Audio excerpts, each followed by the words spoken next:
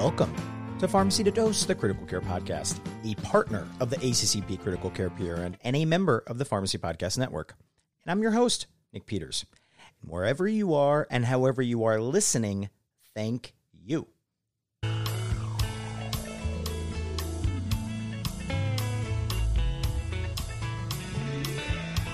And this is the Trial of the Week, where I review a landmark article in critical care and emergency medicine that was published this month in Medical History.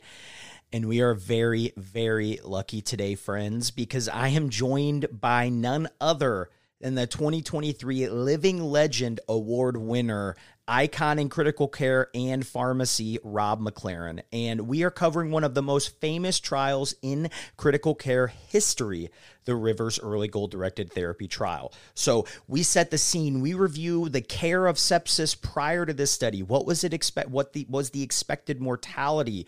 Was there any bundled care, or was this a new initiative? Then we do a deep dive into the feature trial of the week to discuss findings, what were implications and considerations from this famous trial before getting to where are we now, right? What is the role of early goal-directed therapy in sepsis care? Are there components we still recommend? What happened? And much, much more. This November trial of the week is a true must-listen for any involved in the care of the critically ill. So let's get going. We're joined by a very special guest today, the 2023 Pharmacy 2-Dose Living Legend Award winner, Rob McLaren. Now, Rob is a critical care pharmacist and a professor at the University of Colorado Skaggs School of Pharmacy. Rob, so glad you could join today. How are you doing out there? Oh, it's my pleasure. Thanks for having me. I'm doing well. I think this is going to be really fun because for the listeners, for full transparency, I had asked Rob to do another trial. He said, no, I want something that's a little more controversial. So not many better than the famous Rivers Early Goal-Directed Therapy in Sepsis trial. How do we do on the controversial scale there? I think we at least hit an 8.5, and we'll bring it up to a 10 pretty quickly. So, as we talk about sepsis, right, our kind of like quote unquote governing by the Surviving Sepsis Campaign guidelines. So when we're trying to put into perspective when this trial happened in the history of our sepsis care, what was the first iteration of those Surviving Sepsis Campaign guidelines? Like what guidance did we have for our management in like the late 90s, early 2000s? Yeah, great question. So really, if we go back to the 90s, we didn't have a whole lot of guidance.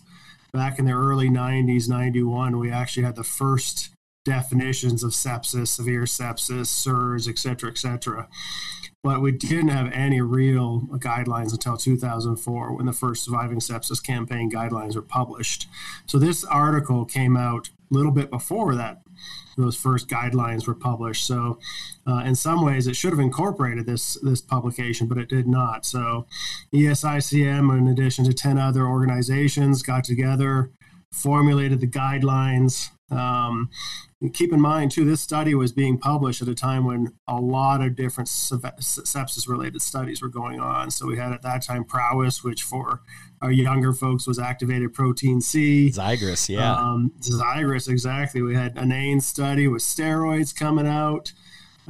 We had some renal dose dopamine coming out saying that doesn't work from the ANZIC group. So there were a lot of studies coming out in the early 2000s. This is just one of them. So it's time and ripe to have some guidelines being published. Now, one of the other kind of big questions, or I guess you could say critiques, is the mortality rate. Now, prior to this early goal-directed therapy study, what was the expected mortality in patients with septic shock? What was like our benchmark? What did other studies show prior to this one? Yeah, it's a good question. I actually had to go back and look at this myself because, I'm getting old, but so I can't always remember some of the literature from the 90s. But, I actually looked at a study. It was a systematic review from Jean-Louis Vincent, published in 99, that he looked at all studies, 131, up through 1997. If you look at septic shock alone in those studies, again, 131 studies, the mortality rate was 49.7%. So it's actually higher than what we would have anticipated, and certainly higher than what we see now. And so as we go through Manny River's study, we'll see that in the standard therapy, the mortality rate was 46% in that neighborhood, so pretty high. Yeah, and the discussion of the actual river study itself talks about, references a Chinese study that has a mortality rate in the 70s. And if you try to pull that study, FYI, it's in Chinese, so I was unable to read it. We're at a certain point, the mortality was just much higher then, right, than it is now. The studies that we're seeing today, right? Absolutely. And I think part of it might have been just lack of recognition too. But so earlier treatment, we know, and that's one of the results of this study, Manny Rivers study, is that we get treatment fast, mortality goes down. But, I can barely speak English, so I'm not going to go try and pull that article. And, this is the use of bundled care. And I joked when the results of the Interact 3 trial came out that I think bundles might be back. Everything, it's like fashion, whatever's old is new again. But was this concept used in other disease states or specialties, prior to this one in sepsis in the early 2000s? Yeah, that's a good question. I can't think of anything that was specifically this grandiose for bundled care. I think, before the days of cath labs, when we used to use TPA or at least clot busters for MIs, there might have been more of a bundled care approach in terms of early recognition in the ED, get the patients to thrombolysis as fast as possible. But I don't think there was truly something, and there certainly wasn't anything in the world of sepsis. The only other thing that came to mind, I'm not necessarily sure that it's actually even bundled care, but probably just early recognition, is that golden hour in trauma that they talk about. So kind of that early, but it's kind of an offshoot of that almost. So kind of revolutionary of its sense. So we're going to get into the trial of the week here, because there's going to be so much to talk about afterwards and figure out where we've gone from here. So for the listeners, I'll kind of go over some of the background, some of that methodology, and then Rob will come in, fill in any gaps, things that he wants to highlight, and then ultimately what this trial found. So early goal-directed therapy in the treatment of severe sepsis and septic shock, published this month, specifically November 9th, 2001, in the New England Journal of Medicine, cited by over 7,000 other published articles, which is just wild because it shows that kind of at the top of the New England Journal website. So single-center prospective randomized clinical trial takes place in a Michigan emergency department single center. And authors claim, FYI, that it's partially blinded. Not sure that's a thing. Put a pin in that. So inclusion criteria, at least 2 out of 4 SIRS criteria. And you either had a low systolic blood pressure, less than 90 after a fluid challenge, or your lactate was greater than 4. Some key exclusion criteria, it was essentially you were presenting concomitantly with another acute critical care disease state, right? You were seizing, you were status asthmaticus, you had an ACS, GI bleed, what have you, right? So other things were happening other than just your sepsis, or things that could mimic, right now that we know the mimics of the SIRS criteria. So patients were randomized, of course, to an early goal-directed therapy arm or to standard therapy, the control arms. Patients were treated in the ED for at least 6 hours, then admitted. So the early goal-directed therapy arm, right, consisted of treatments and goals. We'll kind of go through briefly this algorithm, but this is probably one of the most famous algorithms. This picture, probably one of the most clipped arts in probably 20 years or so from this to when we talk about the ARISE process and PROMISE. So 500 ml crystalloid bolus if your CVP, for a goal CVP between 8 to 12, vasopressors to keep your MAP above 65, vasodilators if you have an elevated MAP to bring that down to less than 90, a packed red blood cell transfusion to maintain a hematocrit greater than or equal to 30%, and an inotrope, specific dobutamine, for a goal central venous oxygen saturation greater than 70%. My guess is too, 10, 15 years ago, everyone could cite this from memory, especially if you practiced in a medical ICU and things. Right, Rob, could you do that from memory? Absolutely. I could still do it from memory. and to be honest with you, this was so famous, it made ED the show. Yep. It was part of the show. It was actually quoted.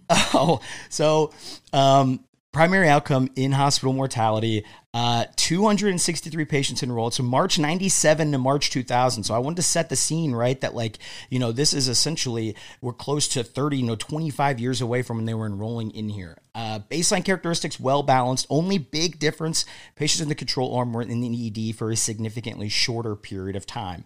Average lactate was 7. Pneumonia, most common source of sepsis. About 50% of patients in septic shock, and 90% of patients received antibiotics in the first 6 hours.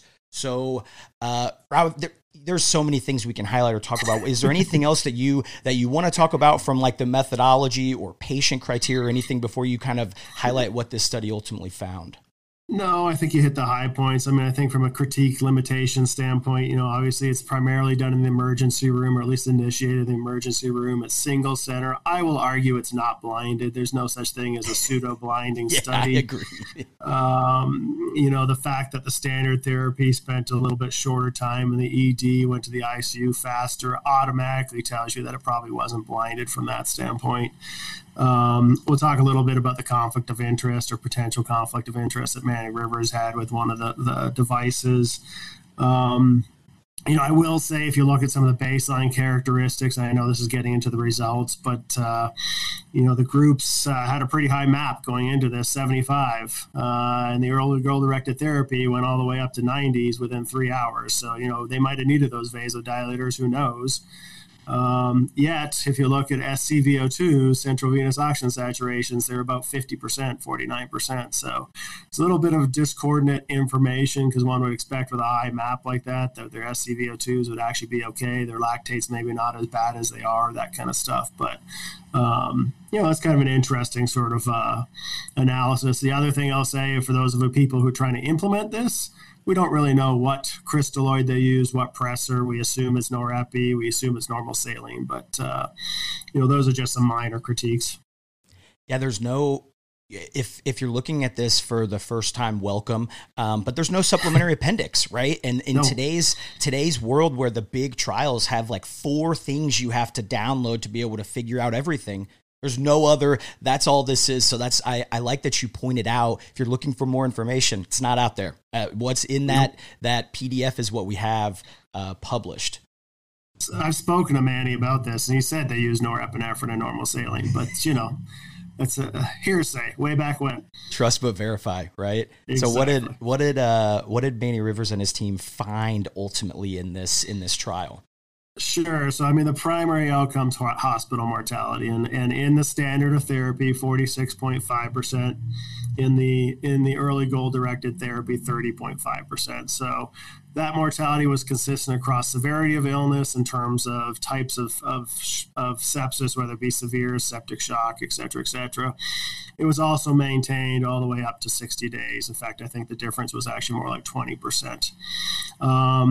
In terms of therapies, most of the therapies, as you can imagine, things like getting fluid was about 1.5 liters greater in the first 6 hours with early goal-directed therapy, whereas it was even or equal over a course of 72 hours, i.e., patients who got early goal-directed therapy were more likely to get more fluids in the first 6 hours. Not surprising. They're aiming for that CVP of 8 to 12. They were more likely to get blood transfusions, nearly 2/3 versus about 20%.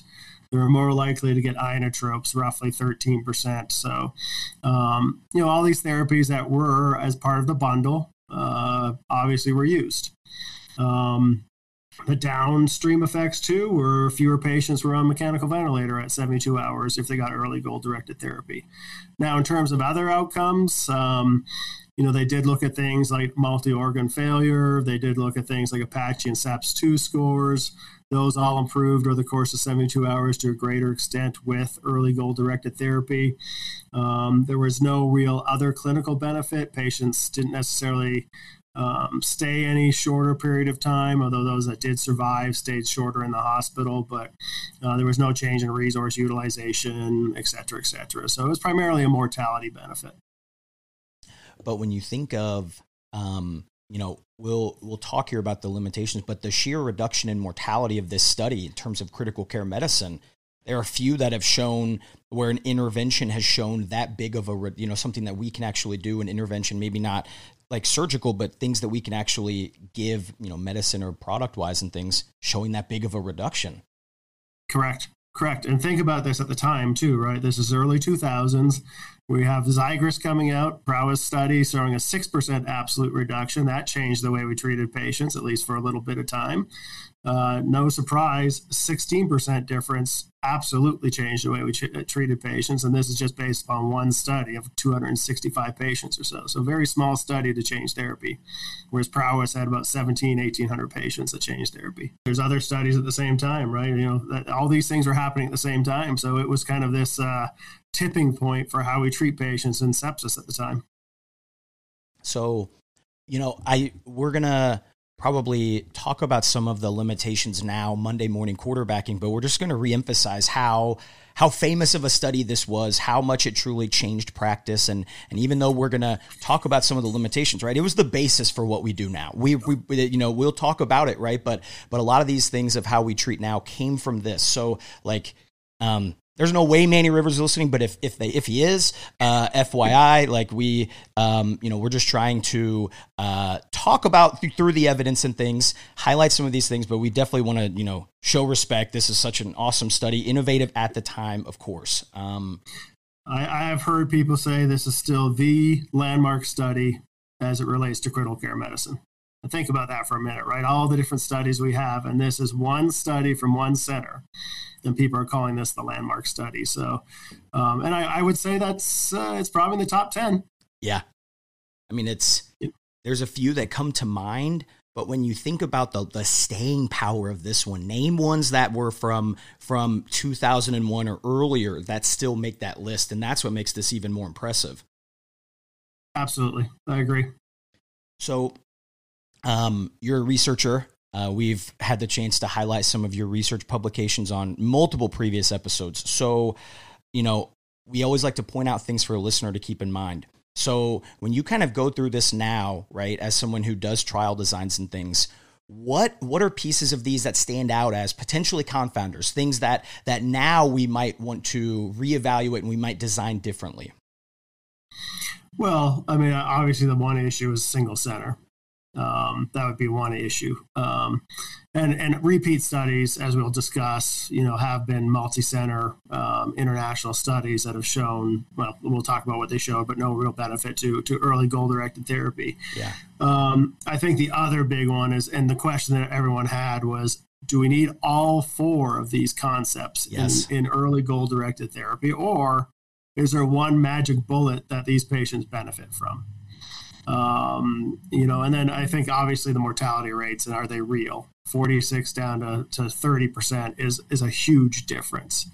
And when you say, can you name any other study? I mean, proning maybe in ARDS, and we have questions of whether that was real, right? So, anything that has these big differences of more than 10%, especially at a single center study with small number of patients, we automatically question those. So, the therapies, it's no surprise that therapies were different up front. I think we would question a little bit, you mentioned in your intro that within 6 hours, there were 10% of patients that did not get antibiotics. Think about that for a minute. 10% of patients did not get antibiotics in the first 6 hours. That to me is a huge issue, right? Does it change the results? Maybe not, but we know that for every hour, mortality goes up 4 or 5%. So that's a huge issue from a practice standpoint. Yeah, the reduction in mortality, despite the Accurasis being a multi-center trial, that's the other one my mind goes to. The crazy reduction in mortality with cisatracurium and ARDS, with obviously the subsequent studies not showing the same reduction. This kind of following a similar pathway. So that's a good point you make of, when something shows a single study showing a large reduction in mortality, your red flags are up, right? You've been burned long enough, is what I'm hearing. Yeah, and keep in mind that this is a time in the 90s. We had all these studies coming out about trying to block, IL-6 or tumor necrosis factor, right? These were antagonists or ABs that were whatever they were, right? Trying to block them, and they were aiming for a 4 or 5% difference and couldn't show it. So now we have a 16% difference, huge, right? So it was really mind-boggling at the time. So you hit on the bundle itself and then the individual components. at the time, was there anything were we able to to see if one piece of that algorithm was driving these results? Was one component more essential to another? Well, I mean, I think we all had thoughts as to which one component or maybe two components were driving it. There wasn't actually any great data saying, was it the fluids? Was it the inotropes? I will say, I think most people thought it was the early recognition combined with early fluid administration. And that, as you will, see, is still part of the Surviving Sepsis campaign, right? We still are early recognition and get fluids into patients. We now know that, transfusion to a hematocrit of 30 is not beneficial. That data was also in discordance with the TRIC study, right? So, we knew transfusing patients past a hemoglobin of 7 really didn't make any sense. And here we are really transfusing to a hemoglobin of 10 if you convert hematocrit of 30. So that was a little bit different. Using inotropes to drive up cardiac output, these were studies in the 80s that were done where you're trying to do these hyperdynamic, superdynamic cardiac outputs, and these patients, no benefit. In fact, in the elderly, there might have been increased mortality. So there was a lot of speculation about which one might have helped.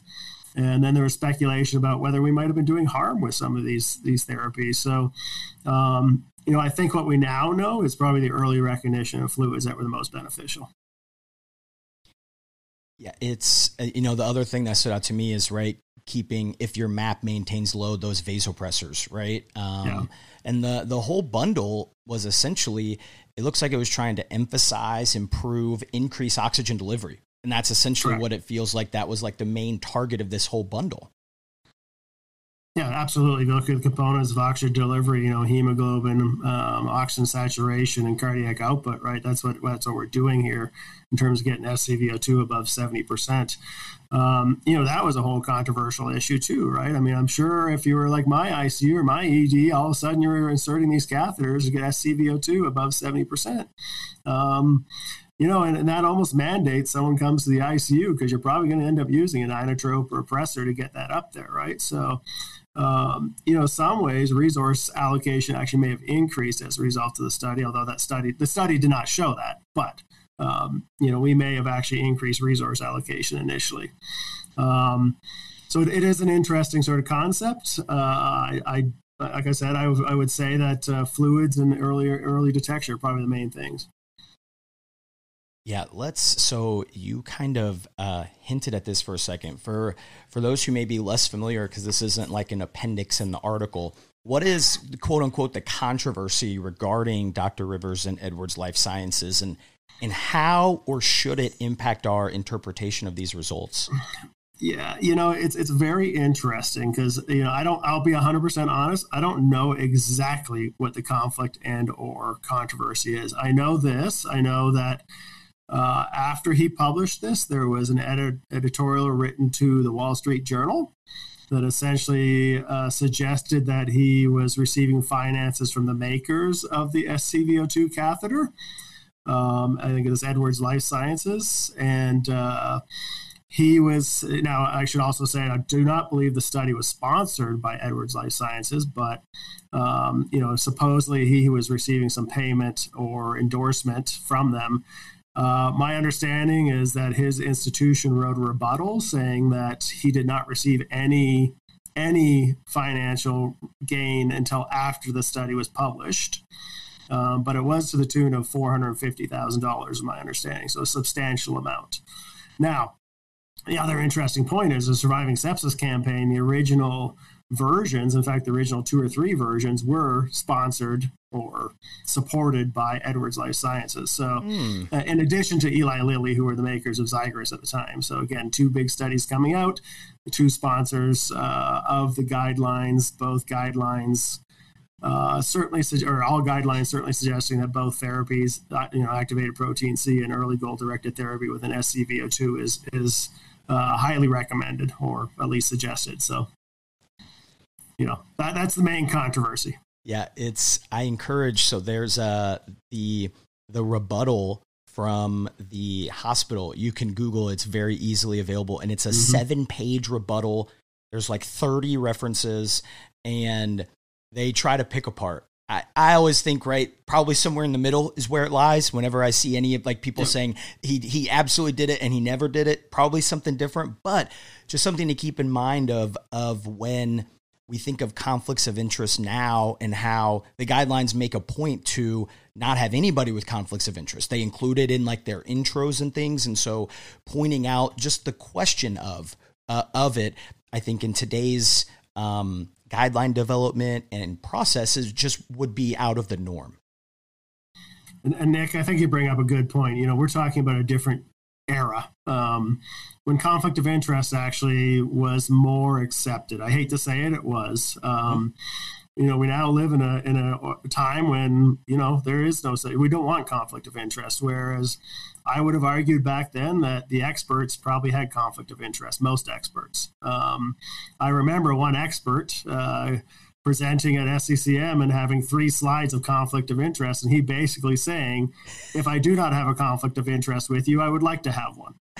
So that's the era we used to live in, right? So I have to believe that the study itself was not conflicted. However, afterwards, Dr. Rivers was probably receiving some support and not maybe fully disclosing that support as he was speaking about the benefits of early goal-directed therapy. So, I'll leave it at that. Yep. I believe the study is still valid. I don't necessarily, throw the study away because there might have been a conflict of interest. I think it's still a valid study. And I just wanted to highlight it because I think there may be some people that hear conflict of interest and may just want to write it off. And that's the maybe don't do that. Let's look at the individual components of that bundle, and we'll kind of go through. So, Rob, CVP. Are we targeting 8 to 12 anymore? What are we doing with CVP and fluid administration in general? We are not targeting 8 to 12. We are giving fluid administration to a MAP of 65, or pressor administration to a MAP of 65, or urine output, some sort of clinical outcome. I would also argue that maybe we're using some other monitoring techniques, lactates going down, capillary reperfusion, maybe IVC collapsibility if you're doing things of that nature, right? We're a little more pragmatic, I guess, a little more practical in our way that we're doing things. It's not thou must get a CVP of 8 to 12.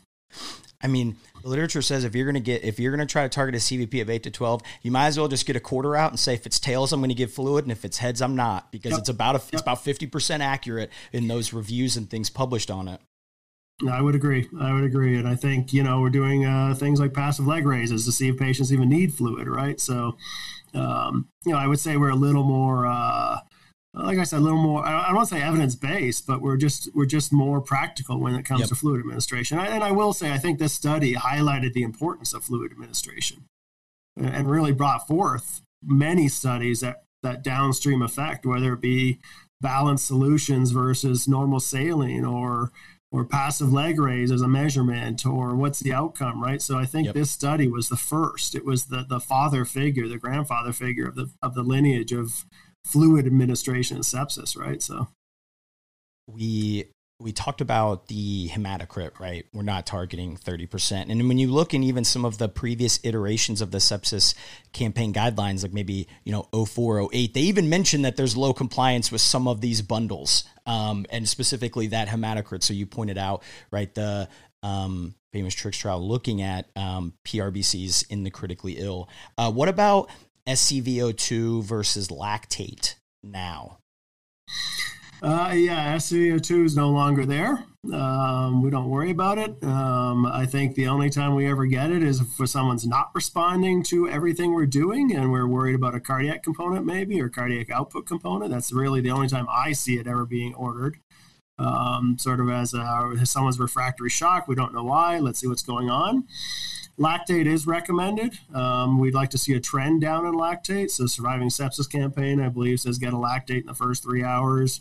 Ideally get another one down the road and make sure it's coming down. And there is good correlation with lactate and mortality across all ICU patients, not just sepsis. So it would make sense if lactate's coming down that we're resuscitating these patients. Now, in Manny River's study, lactate stays pretty high for a long period of time. So it's not surprising that mortality is pretty darn high in the standard of therapy group.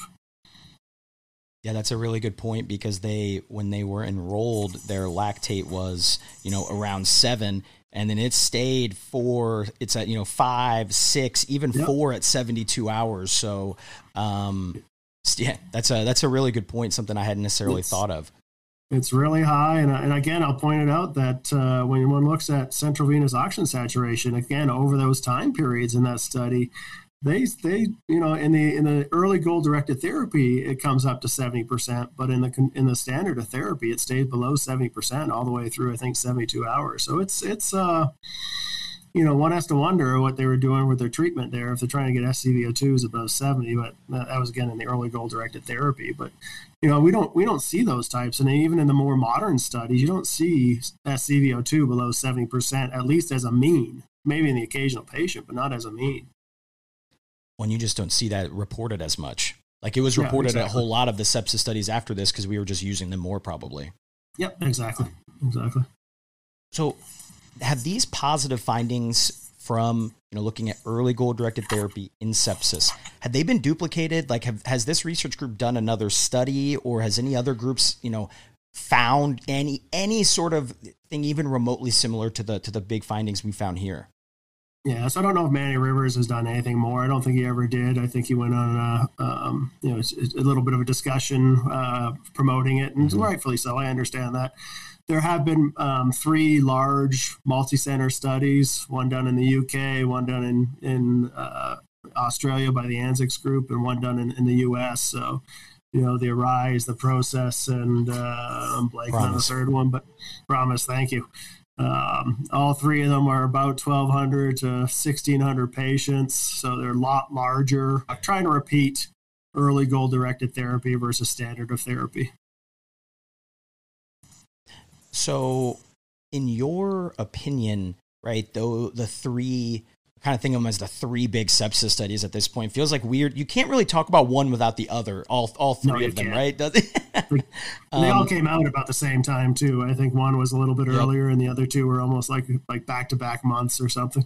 Yeah, I think those were grand rounds for about 18 months, just pure and journal clubs, all the sepsis studies. But what did, in your opinion, these findings show as it relates to early goal-directed therapy?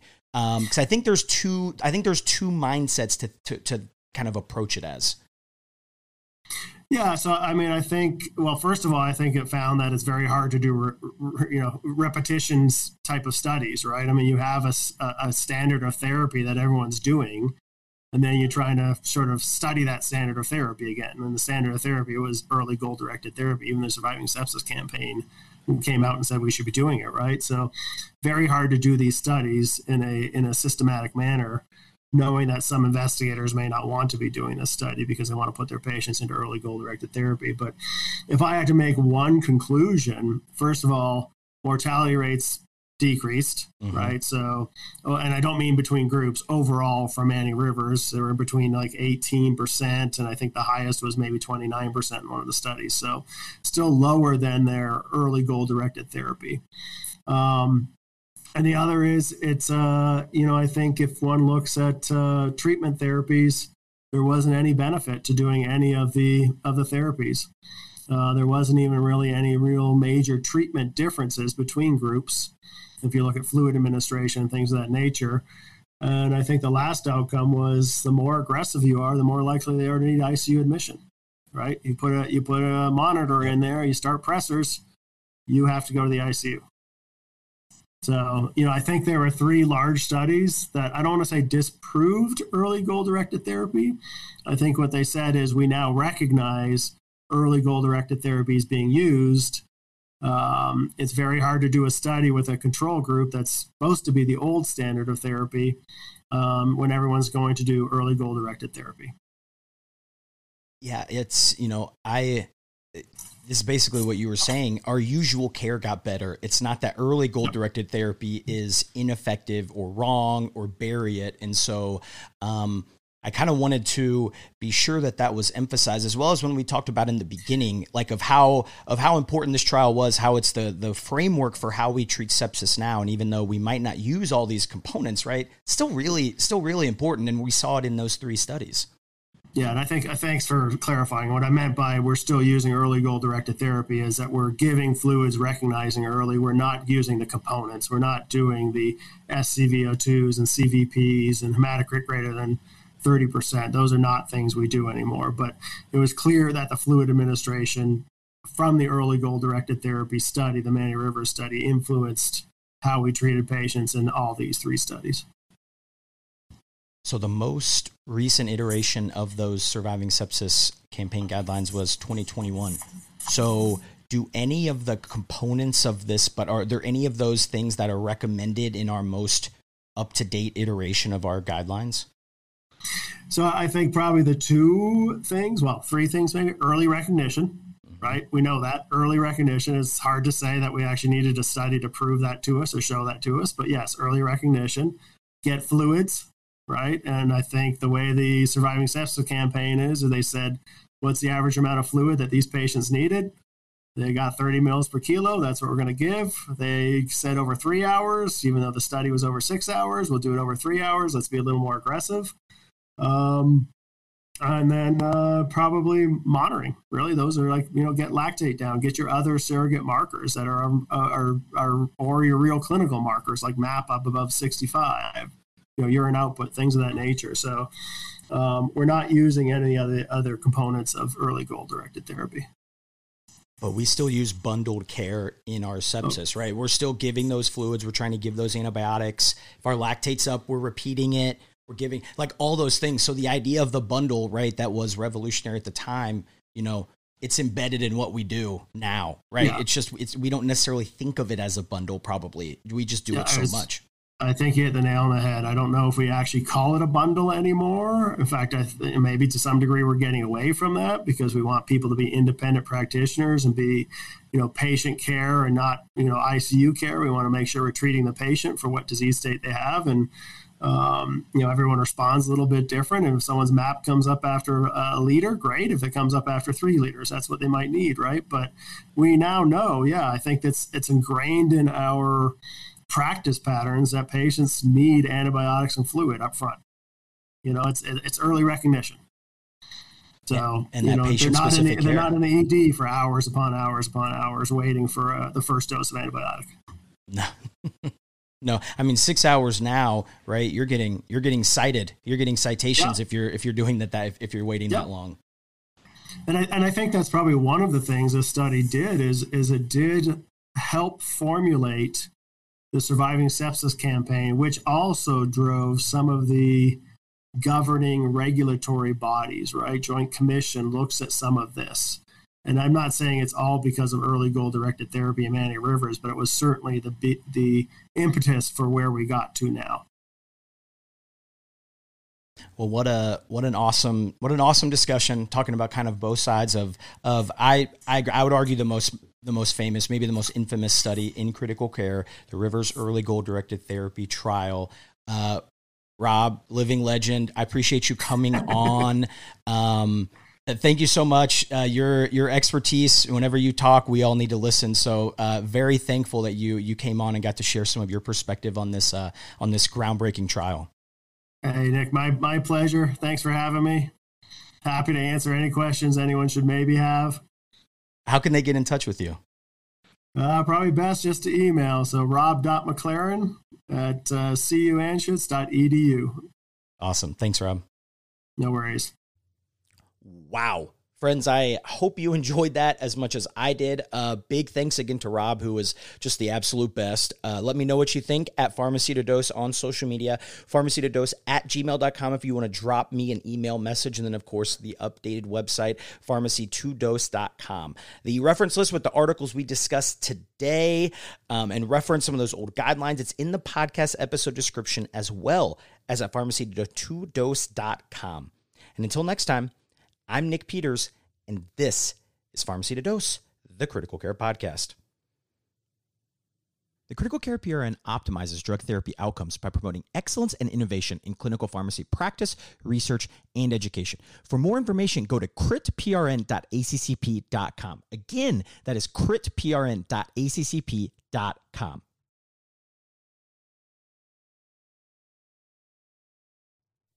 The podcast provides general information only and does not offer individualized medical or professional healthcare services, including pharmaceutical advice. The contents and materials in the podcast are not intended to be a substitute for inpatient pharmaceutical advice, diagnosis, or treatment. Use of the contents and materials on the podcast does not constitute a pharmacist-patient relationship. As a result, the information in and materials linked to this podcast are applied at the user or patient's own risk. Users and patients should consult their physician or personal healthcare professional. The user or patient should not ignore or delay seeking care because of something they heard on this podcast. In case of an emergency, the user or patient should contact their physician, call 911, or go to the nearest medical emergency facility. The views and statements expressed on this podcast are those of the host and guests and should not be interpreted to reflect the official position or policy of ACCP or the Critical Care PRN.